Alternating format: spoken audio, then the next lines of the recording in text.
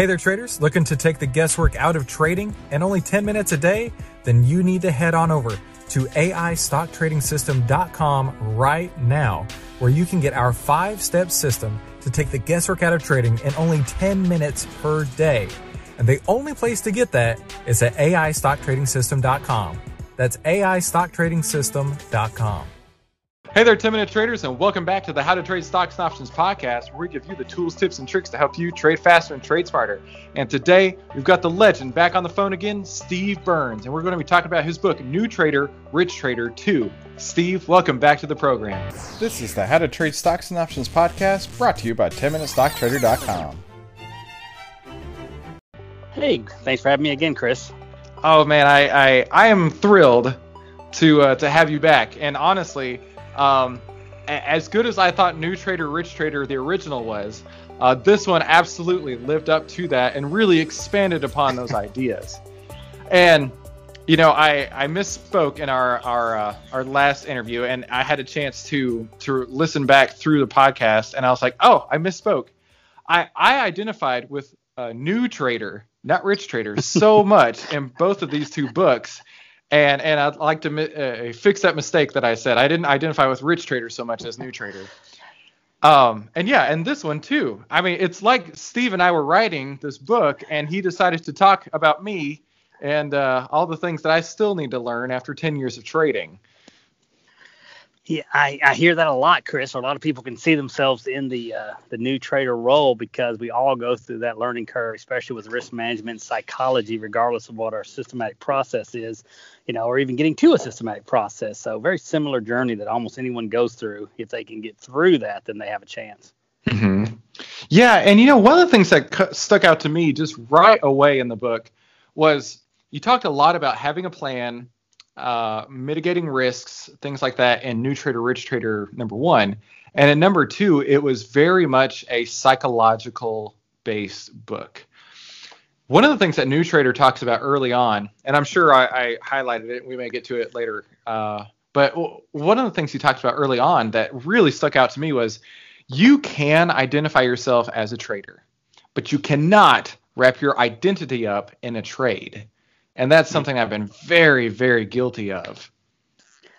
Yeah, you see that in all fields of success, too. I mean, I don't think Mark Zuckerberg wraps his self-worth into every gyration of the Facebook stock. And, you know, a surgeon doesn't wrap his entire identity into anything that goes wrong in a surgery if it's not his fault that it goes wrong. I mean, all you can do is follow a process and not become emotionally attached to it, because especially, you know, baseball player, you strike out, you could strike out 2 out of 3 times, you know, hit a home run on the 3rd try, and you have to have that identity of, you know what you're doing, you have a system, you have risk management, you're disciplined, you have your, you know, internally you have faith in yourself to execute whatever your trading system is. So, you know, the outcomes you cannot control where the market goes or where the price goes. All you can do is execute your own system and plan.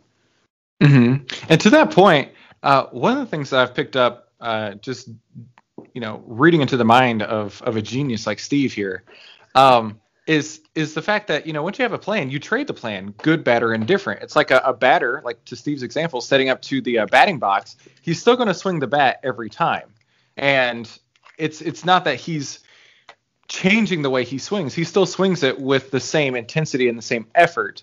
But maybe trades need little adjustments here and there to make them fit, but it's not like he's walking up with a golf club, or it's not like he's walking up with a tennis racket. He's still walking up with a bat. He's still trading his plan.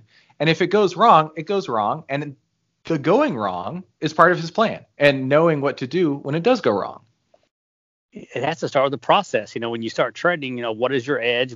How do you think you're going to make money? You know, what time frame and system do you have that should make money based on historical precedents of price and trends? You have to start there. I mean, people go in and say, oh, I'm just going to make good choices, and I'm going to, you know, have an ego and think I'm really good at this, or, you know, I'm just going to, you know, do what I think is the right thing to do with no plan or process. There's no field that I'm aware of expertise where anyone's successful based on randomness. You know, maybe lottery winners, but 99.9999% of them will lose money on the lottery, and the randomization is rare. I mean, people do get lucky and get in crypto at the right time, or do get the right stock and get lucky, and it's almost the worst thing that can happen to you because you never develop the right process in the long term, so you end up giving back your lucky money. Absolutely. And we talked last time about selling options, credit spreads, iron condors, things like that. And I mean, I'm looking on page 5 of the book. Just right away, Steve called me out. And he said, oddly enough, there's option sellers with a 90% win rate, yet they lose money because one loss is 10 times bigger than the other 9 wins. And man, I've seen that firsthand. I think I mentioned that last time. I did an analysis of my portfolio, and I had iron condors. That was my favorite trade for years. And once I did the analysis and saw, yes, it was winning, I think it was over 80% of the time, it was a net loser dollar-wise. And I didn't even realize that. Yeah, people have a hard time wrapping their brain around the fact that you can make, have a lower win percent, but still be profitable, even with a 33 or 50% win rate, or lower than 50, and still make a lot of money if your wins are multiples of your losses. If you lose $100 but make $300, you're profitable with a 50% win rate. And people don't see that, especially the options, because it's so psychologically easier to go through it. Sell an option, make money, sell an option, make money, sell an option, make money, over and over and over. But when those big unexpected trends and moves come, they can really take back a lot of the past gains in one sweep. That's usually where I'm finally making the big money, is usually when option traders are getting killed. Yeah. Well, since talking to you last time, I've really implemented more of a more technical based, I guess you could say. I'm looking at more bigger picture items, right? I'm looking at more moving averages. I'm looking at moving averages crossing over. I'm looking at MACDs, RSIs, things of that nature that I really hadn't incorporated before, because the people that I have been mentored by, that I've been learned from in the past, they really talked about the fact that options prices are perfectly priced. So you could put on anything, anywhere, and probability of success right away. And while that may be true, you can still get in front of a moving trend and be wrong, selling option into that trend, and then it will come back to bite you. Like we talked about my gold trade last year. Yeah, you always want to go with the path of least resistance. Yes, sir. The path of least resistance is an easier way to go. If you're bull in a bull market, bear in a bear market, you're on the sidelines with wild volatility that becomes more random in nature. And whatever process you have is just continually executing that process and understanding how your hedge works. If you have selling short options and you have hedges, you might be able to manage the hedge better, or you might be able to cut your loss immediately on the ones that don't work out. It's all about minimizing the losses and maximizing the gains, and just repeating a process over and over. And like you said, though, a lot of people look at the mathematical model of options, the Black-Scholes model. It doesn't really account for technical analysis or trends. It's really based, you might do at the money a 50 delta, and you might have a 10 delta when you go out of the money to a certain distance, but it doesn't account for, that going in the money might be at a 200-day moving average in the S&P 500 or the NASDAQ 100. So the probability of getting to that price might be greater from the psychology of the traders trading the market. Right. And, you bring up a point that I wanted to ask you about, the 200-day moving average. We're there. We're knocking on the door of it. What do you think? Are we going to bust through, or are we going to go back down? Yeah, I bought into the swing, the bear market where we went down 20%. I started buying on the way back up with a 5-day, 10-day crossover in the NASDAQ 100 QQQ, and I bought some 1050 crossovers in the SP 500 and some other indexes. So I'd be adding, if we close above the 250-day, I would add more to my position. If we close above the 200-day, I'd add more, like I'm swinging in as we prove the swing to the upside. And if we go into a full-blown bull market again, step would be over the 250 and 100. And today it didn't happen. It faded back under several key moving averages. It's not unusual, even for a bear market, to get back to those areas. It's more of a zone. You're not going to have 100% win rates. You could go in, then you get stopped out, then you go in, get stopped out, and then the third try you might have a 10% run up like we did off the bottom. Right. And to Steve's point, exactly right there, is trading your plan. It's okay to be stopped out. And I think a lot of traders get their ego wrapped up into it, where they're like, I can't be wrong. I'm going to continue. Now, I've been guilty. I will tell you, Steve, I've been guilty of this. I would roll a trade for months and months and months thinking it's got to come back. It's got to come back. Yeah. And it can't possibly go lower. It can't possibly go lower. And, at some point, you're not trading your plan anymore. You're trading your ego. And you have got to leave the ego outside of it because it's so much of a game between your ears, as Steve would say. And, knowing where your stop is and being disciplined to use that stop is really key.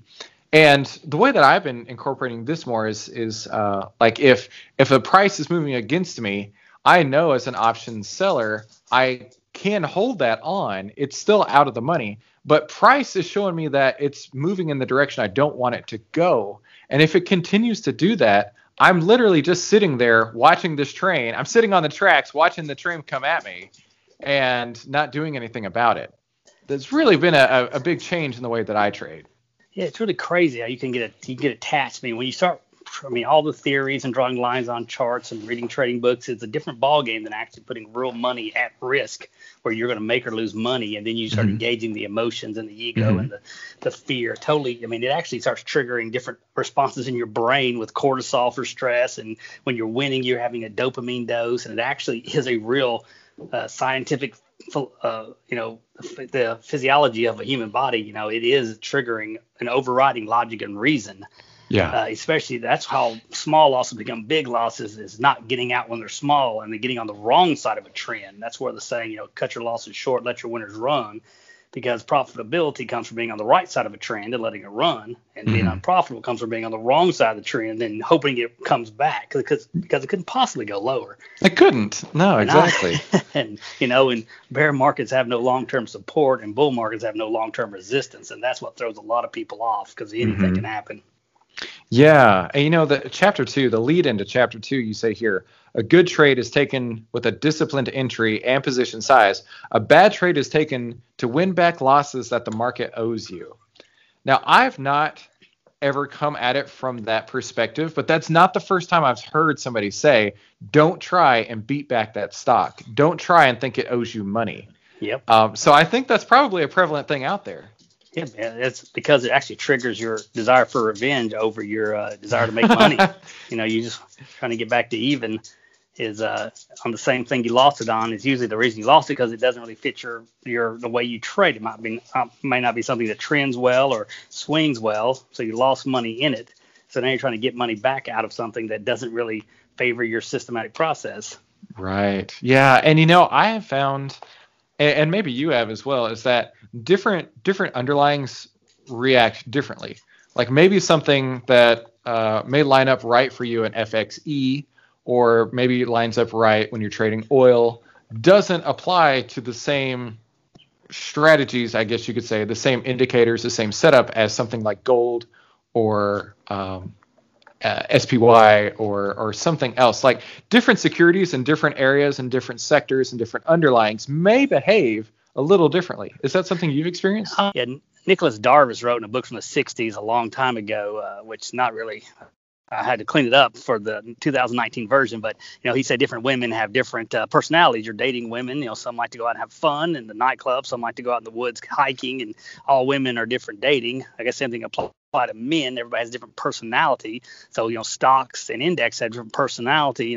Indexes tend to go up over long periods of time and go make new all-time highs because they have the winners inside of the indexes, and they rotate out losers and bring in winners. The index is diversified a bunch of stocks that eventually have the winners, but an individual stock, a growth stock, might move 4 or 5% a day, while a old consumer staple stock might move 1% a day. Commodities are built more on supply and demand of the underlying commodity, while stocks are built more on the supply and demand of money managers and investors in that specific stock and company. So I agree with you completely.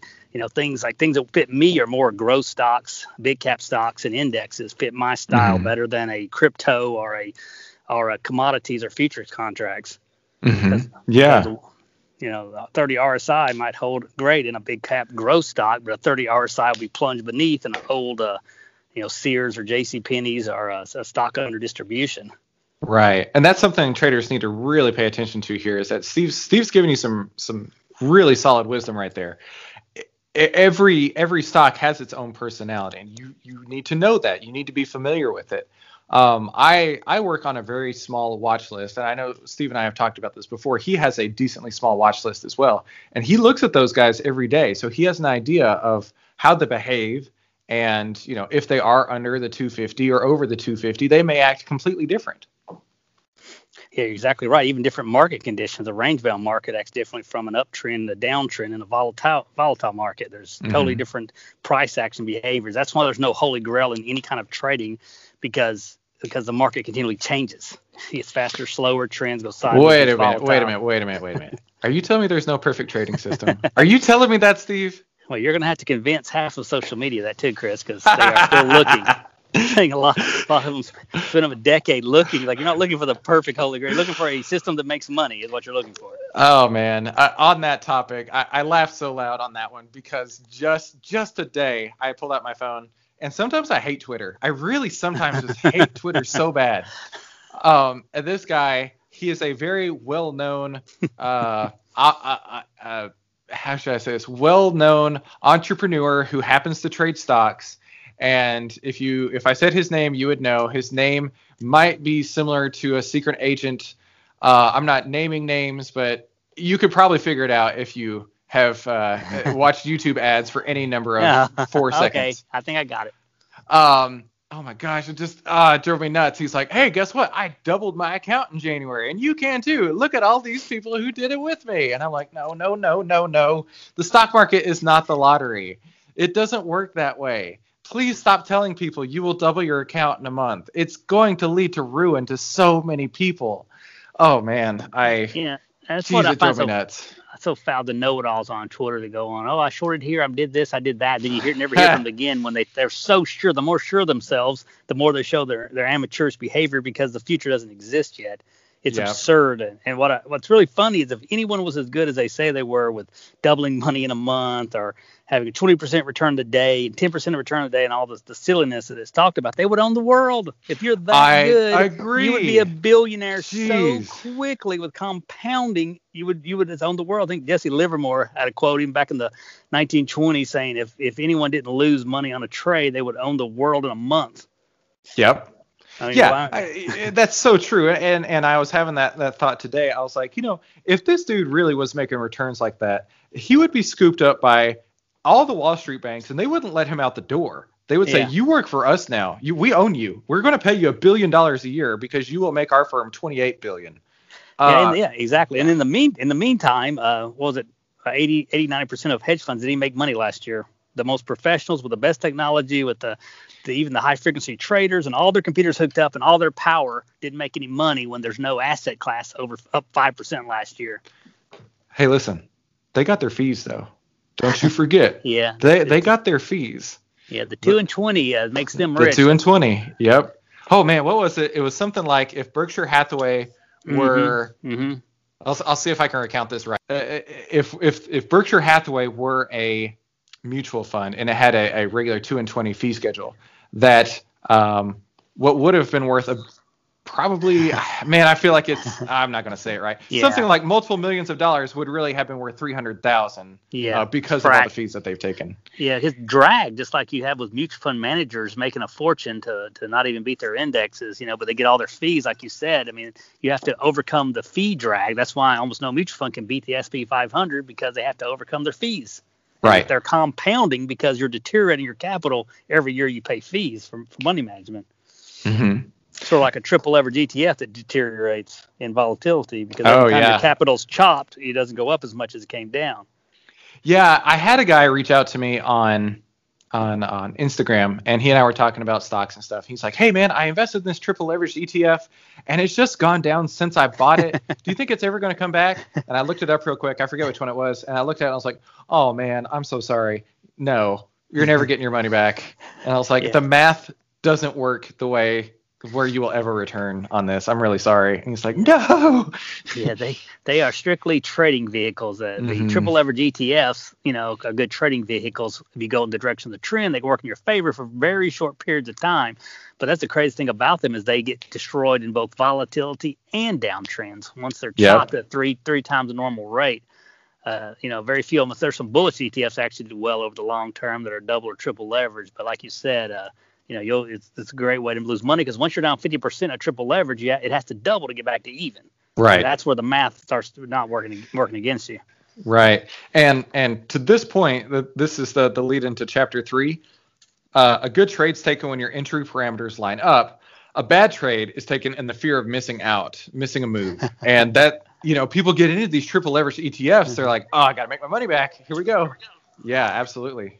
When you're wanting to make money, the greed is what usually causes the biggest losses, where you trade too big, you trade too much leverage, too much margin, too much options, too much size. That's usually what triggers the losses. Mm-hmm. So here in chapter 5, I highlighted a quote, and I'm going to read it for the audience here, from Martin Schwartz. The most important change in my trading career occurred when I learned to divorce my ego from the trade. Trading is a psychological game. Most people think that they're playing against the market, but the market doesn't care. You're really playing against yourself. You have to stop trying to will things to happen in order to prove that you're right. Listen only to what the market's telling you now. Forget what you thought it was telling you 5 minutes ago. The sole objective of trading is not to prove you're right, but to hear the cash register ring. And I promise I've heard Steve Burns say these quotes. I think the last time we were on, you said, I don't trade for fun. I trade to make money. Yeah, I have no interest in wasting my stomach lining and brain cells fighting against the market unless I'm going to be paid well to do it, and continue my life of financial freedom, and keep the profits that I made over the last 28 years and not start giving them all back. So, yeah, that's the only reason to trade, to make money. And like you said, people go on social media and want to brag and show off and have ego and try to predict something. I mean, that's completely the opposite of what real traders do. Mm-hmm. Over and over and over again. They're just trying to make money with the process that makes the money, and that's it. Right. In fact, there was one person on Twitter that I blocked now because it just annoyed me, because so many people would retweet this person like, oh, I bought it at this and I sold it at that. And one day I was like, you know what? If this guy's so great, I'm just going to follow along and see what he does. So I'm telling you, this really happened. So he starts talking about, I don't know if it's a he or she, it's an unnamed person with a no picture. That. Yeah. Anyway, this person, he was talking about buying Google calls at $4.80, and I sold them 20 minutes later at $7.20. And I was watching Google during that 5-minute break, or I had Google up on my screen all that day for some reason. It never got anywhere close to that buy price on any option contract. And I was like, this dude's a straight up fraud. No wonder he doesn't put his picture or his name or anything out there. He is making these trades up. Just totally making them up. See, Chris, you would have caught Bernie Madoff with that. Oh, I saw those people that told the SEC Bernie Madoff wasn't really making the trades because there wasn't the options. Even the high, big name options are very low volume. So many of them are very, very. You can identify the volume pretty easily. Mm-hmm. So yeah, that's exactly. I've seen that happen a lot, where people just go after and bust people that keep on and on and on. They get on their last nerve, so they go into the chains and the quotes and just show that never even executed at that price. Well, I mean, it was only to vindicate myself. I wasn't going to go out there and start attacking anybody or saying you didn't do this, but I was like, that was enough where I was like, all right, Twitter's full of baloney. Yeah. Yeah, that's like you said, the whole point. They wouldn't be there doing that. That's just the silliest. I mean, that's such a red flag. Like, everybody's motivation to be trying to prove something to somebody. Who cares? If you're making money, good for you. I mean, why are you out trying to prove to anybody else? It's just absurd. No, I agree. One of the quotes, or I guess two of the quotes that I had highlighted in here, and I'm looking at chapter 7. A reactive trader is looking for confirmation, and a predictive trader is just guessing. And then the next paragraph over, Steve says, the bottom line is that if you want to be a successful trader, there must be a reason for everything you do based on price action and charts. And really, that's all you need to know. Don't just willy-nilly buy stocks. Don't just sell options. Don't just buy options. You have to have an actual reason as to why, and then a reason as to why you're going to get out. Yeah, this is a very controversial podcast you're going to have, Chris. I can't wait. Process. Quantified, not. I mean, they never get past the predictions or the opinions or that's the biggest problem about predicting is the future doesn't exist. And to think that you can figure out what every single person, every single trader and investor and every news source and every politician and the Federal Reserve and other country, I mean, to think that you can, know what's going to happen in the future is absolutely absurd, because if you did, you would already be you'd be a psychic and a billionaire if you did. There you go. Wait a minute. You're telling me that everybody? I love doing that. People I work with think I'm the absolute worst because I do this. This is not political based. This is not a political podcast. But one of my favorite things to do in life is troll people, like in real life. I don't do it online. And so somebody will say, "Did you know Trump did this, that, or the other?" And I will look them square in the eyes. And Steve, I promise you, I do this for real. I'll look them square in the eyes and I'll say, "He's trying to make America great again. What's wrong with that?" And it just drives people nuts. Yeah, so, it's pure entertainment.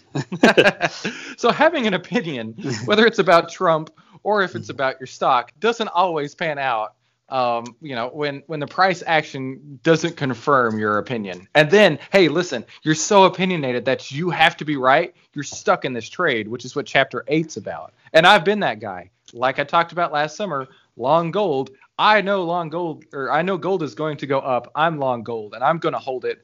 And I don't care what the market's doing. It's going to go up. All right. I'm going to hold it, and I'm going to take these massive losses and options that expire. And I have absolutely nothing but negative. I don't even want to say how much money I lost, but it was bad. And it had a lot to do with opinion and ego. And really, I could have learned so much if you and I had talked last year, Steve. I'm going to blame you for it. Yeah, my metal. I had a few metals trades as well in the fourth quarter and into the first of the year. And mine consisted of 5-day, 20-day moving average crossovers and GLD and the double leverage silver AGQ, the signal line. So the 5-day, 20-day cross. When it crossed over, I went long. I stopped out for a few little losses. I went a little bit of a chop in the gold and the silver chart. Then when silver took off, I went long with a 5-day, 20-day crossover, and I ran it for I think it was 14.2% gain on AGQ on the 5-day, 20-day crossover. I exited when it went to the 200-day. It broke. I moved my trailing stop to a close below 200-day. It closed below it, and I exited. And that's how my silver trades went. And my GLD, I got about 3%, a little bit less than 3% gain on GLD. But that was a lot. There was 3 big bearish candlesticks that chopped me up on that one. So that was a little bit different process I had with metals. So I did end up profitable on metals in the fourth quarter going into January. So, Steve, when do you want to start taking over the podcast? Because I think you just eviscerated me.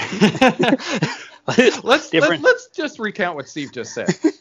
First off, he can remember the 3 candlesticks in a row that got him out of his trade. That's really impressive. It was a bullish and then a bearish, bullish, bear. But there was 3 big, bearish candlesticks. It was bullish, bearish, bullish, bearish, bullish. That's what chopped me where I could have had a much bigger run in gold. So that did knock me out of it. There you go. And instead, he had all these reasons. And man, here's a real life example of new trader, rich trader. Okay. Even though I've been doing this for 10 years, I don't know what I'm doing sometimes. Hey, Steve, gold's going to go up. I know it is. I'm going to go long gold. Steve's like, no, it ain't. Quit. So Steve, later on, as new trader, me is walking up to Steve's house, knocking on the mansion door, saying, "Hey, Steve, I really screwed up." He's like, "Yeah, I know you did, but the best way to learn is to screw up. So here's what you should have done. You should have waited for the 5 and 20 day to cross, and then you would have made 14% on it like I did." Yeah, like what people say. I think one time Etsukoda had Etsukoda, he averaged crazy, like 30-40% a year of returns in futures trend following and made his clients millions in trend following with futures as a money manager. And he'd go to conferences and people say, "What do you think silver's going to do? Ed, what do you think gold's going to do?" And Ed would say, "I have no idea." Mm-hmm. And he would just leave it at that. And they, well, how are you going to make money off of it? When my signals tell me to go long, I'll go long. They tell me to get out, I'll get out. That's all I'm doing. I'm not predicting anything. That used to blow people's minds. It's so true, though. And reading through here, Steve's books, the 2 that I've read so far, really convey the fact that you don't have to predict anything. You just have to be aware of what's going on, understand the price action, what it's telling you, and then work to that. And if it's not right, it's okay. Totally okay. You just cut your losses and wait for the next time that it's right. And that's the biggest takeaway for me so far, is that I've identified it. Man, I can't say that. I have identified with dadgum. Can't even say that right either. I'm not even going to cut this. I'm going to leave it in.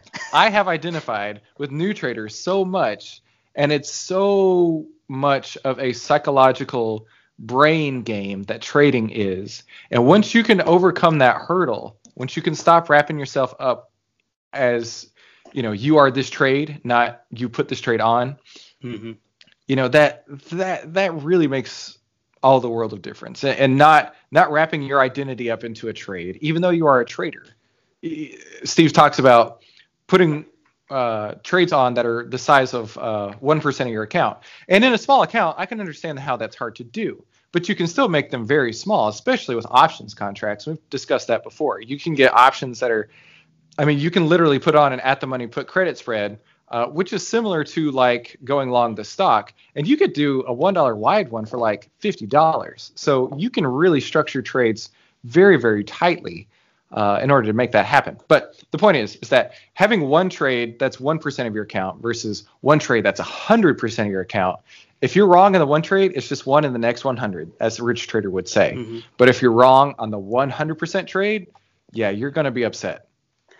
Yeah, I think the best position sizing, if your position sizing is too big, it turns your emotions up so high you can't even hear your trading plan over your own fear and greed and ego and even stress and pain when it goes against you. But like you said, I would recommend about a 1% position size for options trades, about 5% position size of your account for futures trades, futures contracts. You can cut those. A lot of options are all for nothing on the long side. But then for stocks, I think 10% is generally the most you should ever have in an individual stock. So if it goes against you 10%, and you have a 10% position size on, if your account's $100,000, you have a $10,000 position size on a stock, and it goes against you 10%, that's still 1% loss. You lose $1,000. That's what I really mean by the 1% position size, the 1% loss of your account if you're wrong. I think people get very, very confused and think I'm telling them to trade stock with 1% of their account, when it's a 1% risk of losing of your account. Right. The position size is different. And, you can go higher on indexes. With single leverage indexes, you could go 20%, 25%, more with index trades. But I think that's where you have to start, is your position sizing, because that's 1/3 of all of it. If you don't position size right, your first losing streak will be your last. Because you'll be done. You'll be done. One of the sections in this book that Steve talks about here is Rich Trader pulled a piece of paper from his desk drawer, and I'm going to read from his book here because I think it's really, really key and important for people. Here's the warning signs I look for as I trade trends on the daily chart. If an uptrend suddenly takes out a previous day's lows for the first time in many days, that could be the sign to take profits or be cautious, kind of like what Steve was saying with gold a little while ago. If a downtrend suddenly takes out a previous day's high, hey, the same thing. If the price violates a key short-term moving average that I'm using, and the price is going to close on the other side of that line for the first time since entry, I'll exit at that point.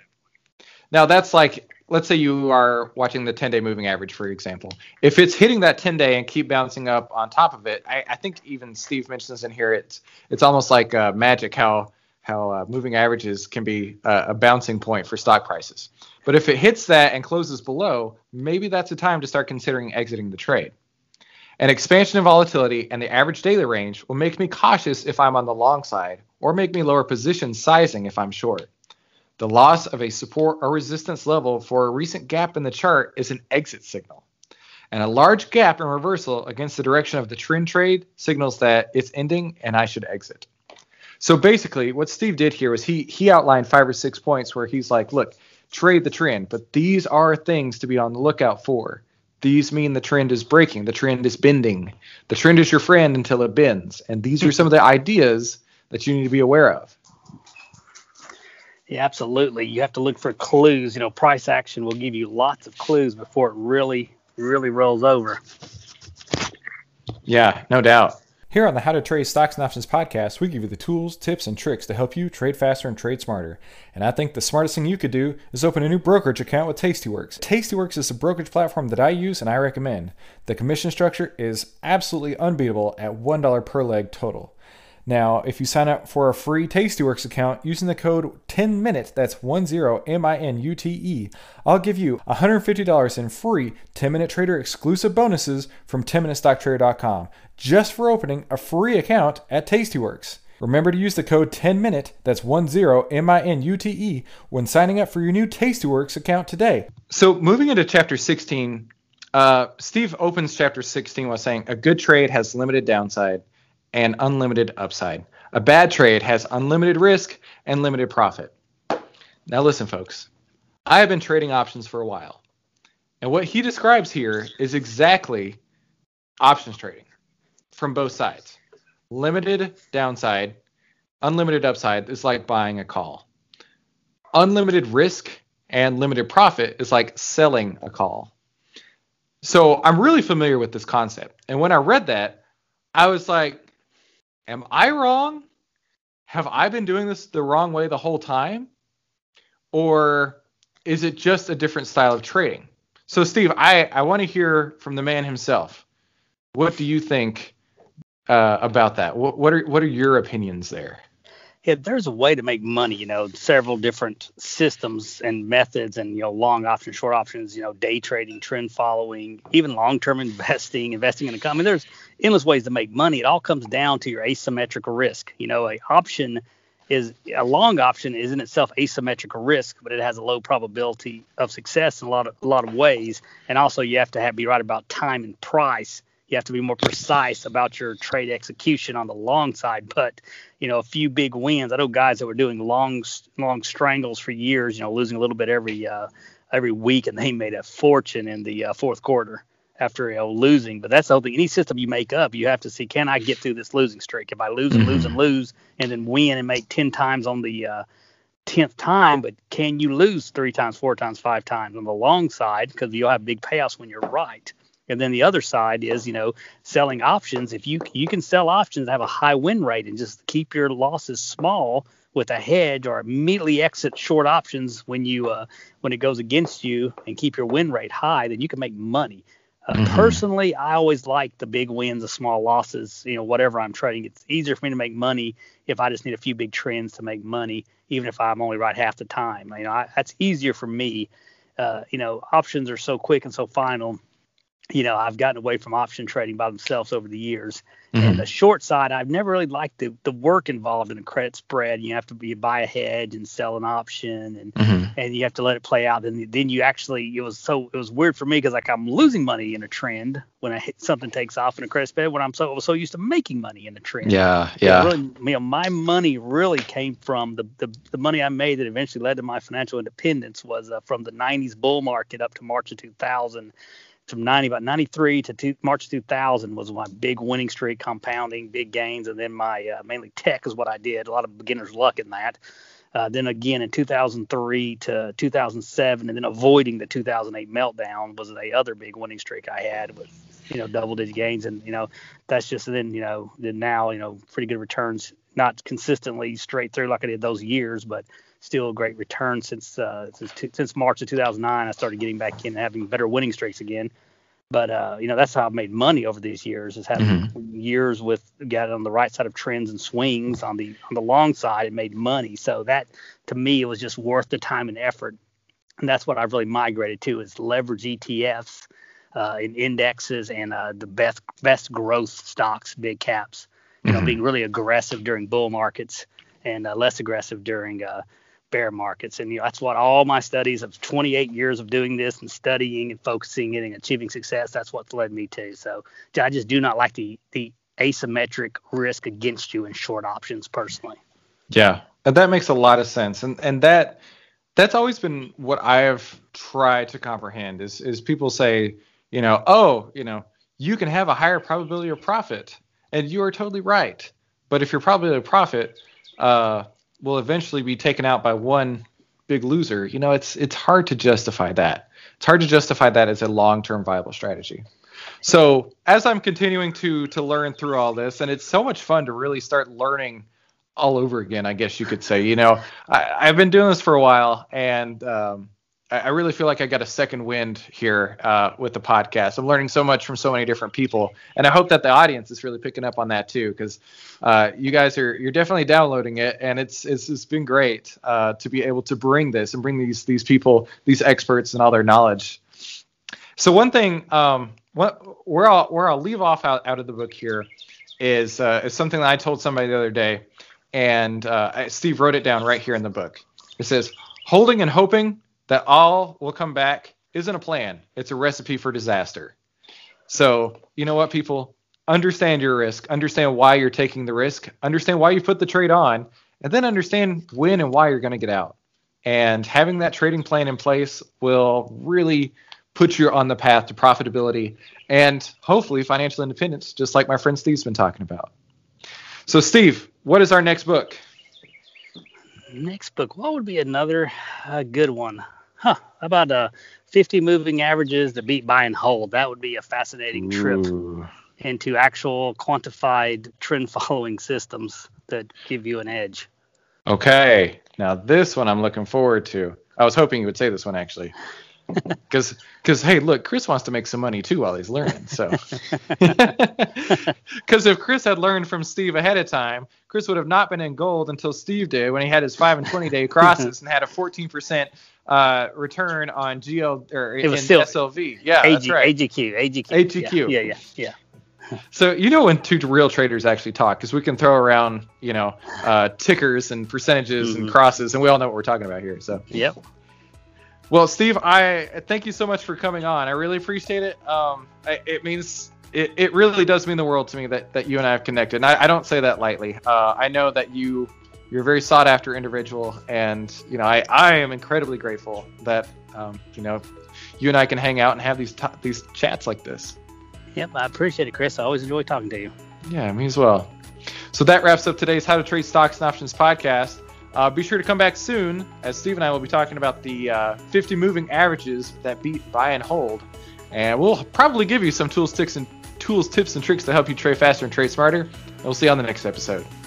Hey, thank you so much for listening to today's How to Trade Stocks and Options podcast. I know you're a listener, but are you a watcher? Make sure you head on over to YouTube, type in 10-Minute Stock Trader, and subscribe to the 10MinuteStockTrader.com YouTube channel. Every week, I upload all the podcasts as full videos, and that way you're getting the full 10-minute trading experience. That way you can have all the tools, tips, and tricks to help you trade faster and trade smarter. Make sure you subscribe to whatever podcast app you're listening to, and leave me a 5-star review if you don't mind. That would be fantastic. And whenever you're done with that, head on over to 10MinuteStockTrader.com and download the 1-minute options trading quick start guide. It'll give you all the tools, tips, and tricks that I use in my own portfolio, and it never gets outdated, and it will apply to every single options trade out there, so I think it'll be pretty useful for you. And while you're there, check out the free portfolio page. That'll show you everything that I've traded over the last year in full transparency. And since you're on the website already, check out the free trading course. In this free trading course, I give you every single thing that I know and use in my own portfolio, and I definitely think it'll help you out too. And then, after you're done there, head on over to tastyworks.com and sign up using the code 10MINUTE, that's 10MINUTE, and I'll send you over $150 in free 10-Minute Trader exclusive bonuses from 10MinuteStockTrader.com. And most of all, thank you so much for letting me be a part of your day. I really appreciate the fact that you and I have connected today and that you've chosen to put me inside your earbuds. That means the absolute world to me. And thank you so much for stopping by. 10MinuteStockTrader.com content is for information and educational purposes only. It is not, nor is it intended to be, trading or investment advice or recommendation that any security, futures contract, options contract, transaction, or other financial instrument or strategy is suitable for any person. Trading securities can involve high risk and the potential for total loss of any funds invested. 10MinuteStockTrader.com and Christopher Uhl, through its content, financial programming, or otherwise, does not provide investment or financial advice or make investment recommendations. Investment information provided may not be suitable for all investors and is provided without respect to the individual investors and audience's financial sophistication, financial situation, investing time horizon, or risk tolerance. 10MinuteStockTrader.com and Christopher Uhl are not in the business of trading securities trades, nor does it direct client commodity accounts or give commodity trading advice, tailored to any particular client situation or investment objectives. 10MinuteStockTrader.com and Christopher Uhl are not licensed financial advisors, registered investment advisors, or registered broker-dealers. Stocks, options, futures options, and other financial instruments not included here involve risk and are not suitable for all investors. You alone are responsible for making your investment and financial trading decisions, and for evaluating the merits and risks associated with the use of any financial security and broker platform. For more information, please visit 10MinuteStockTrader.com/legal. And thanks for stopping by.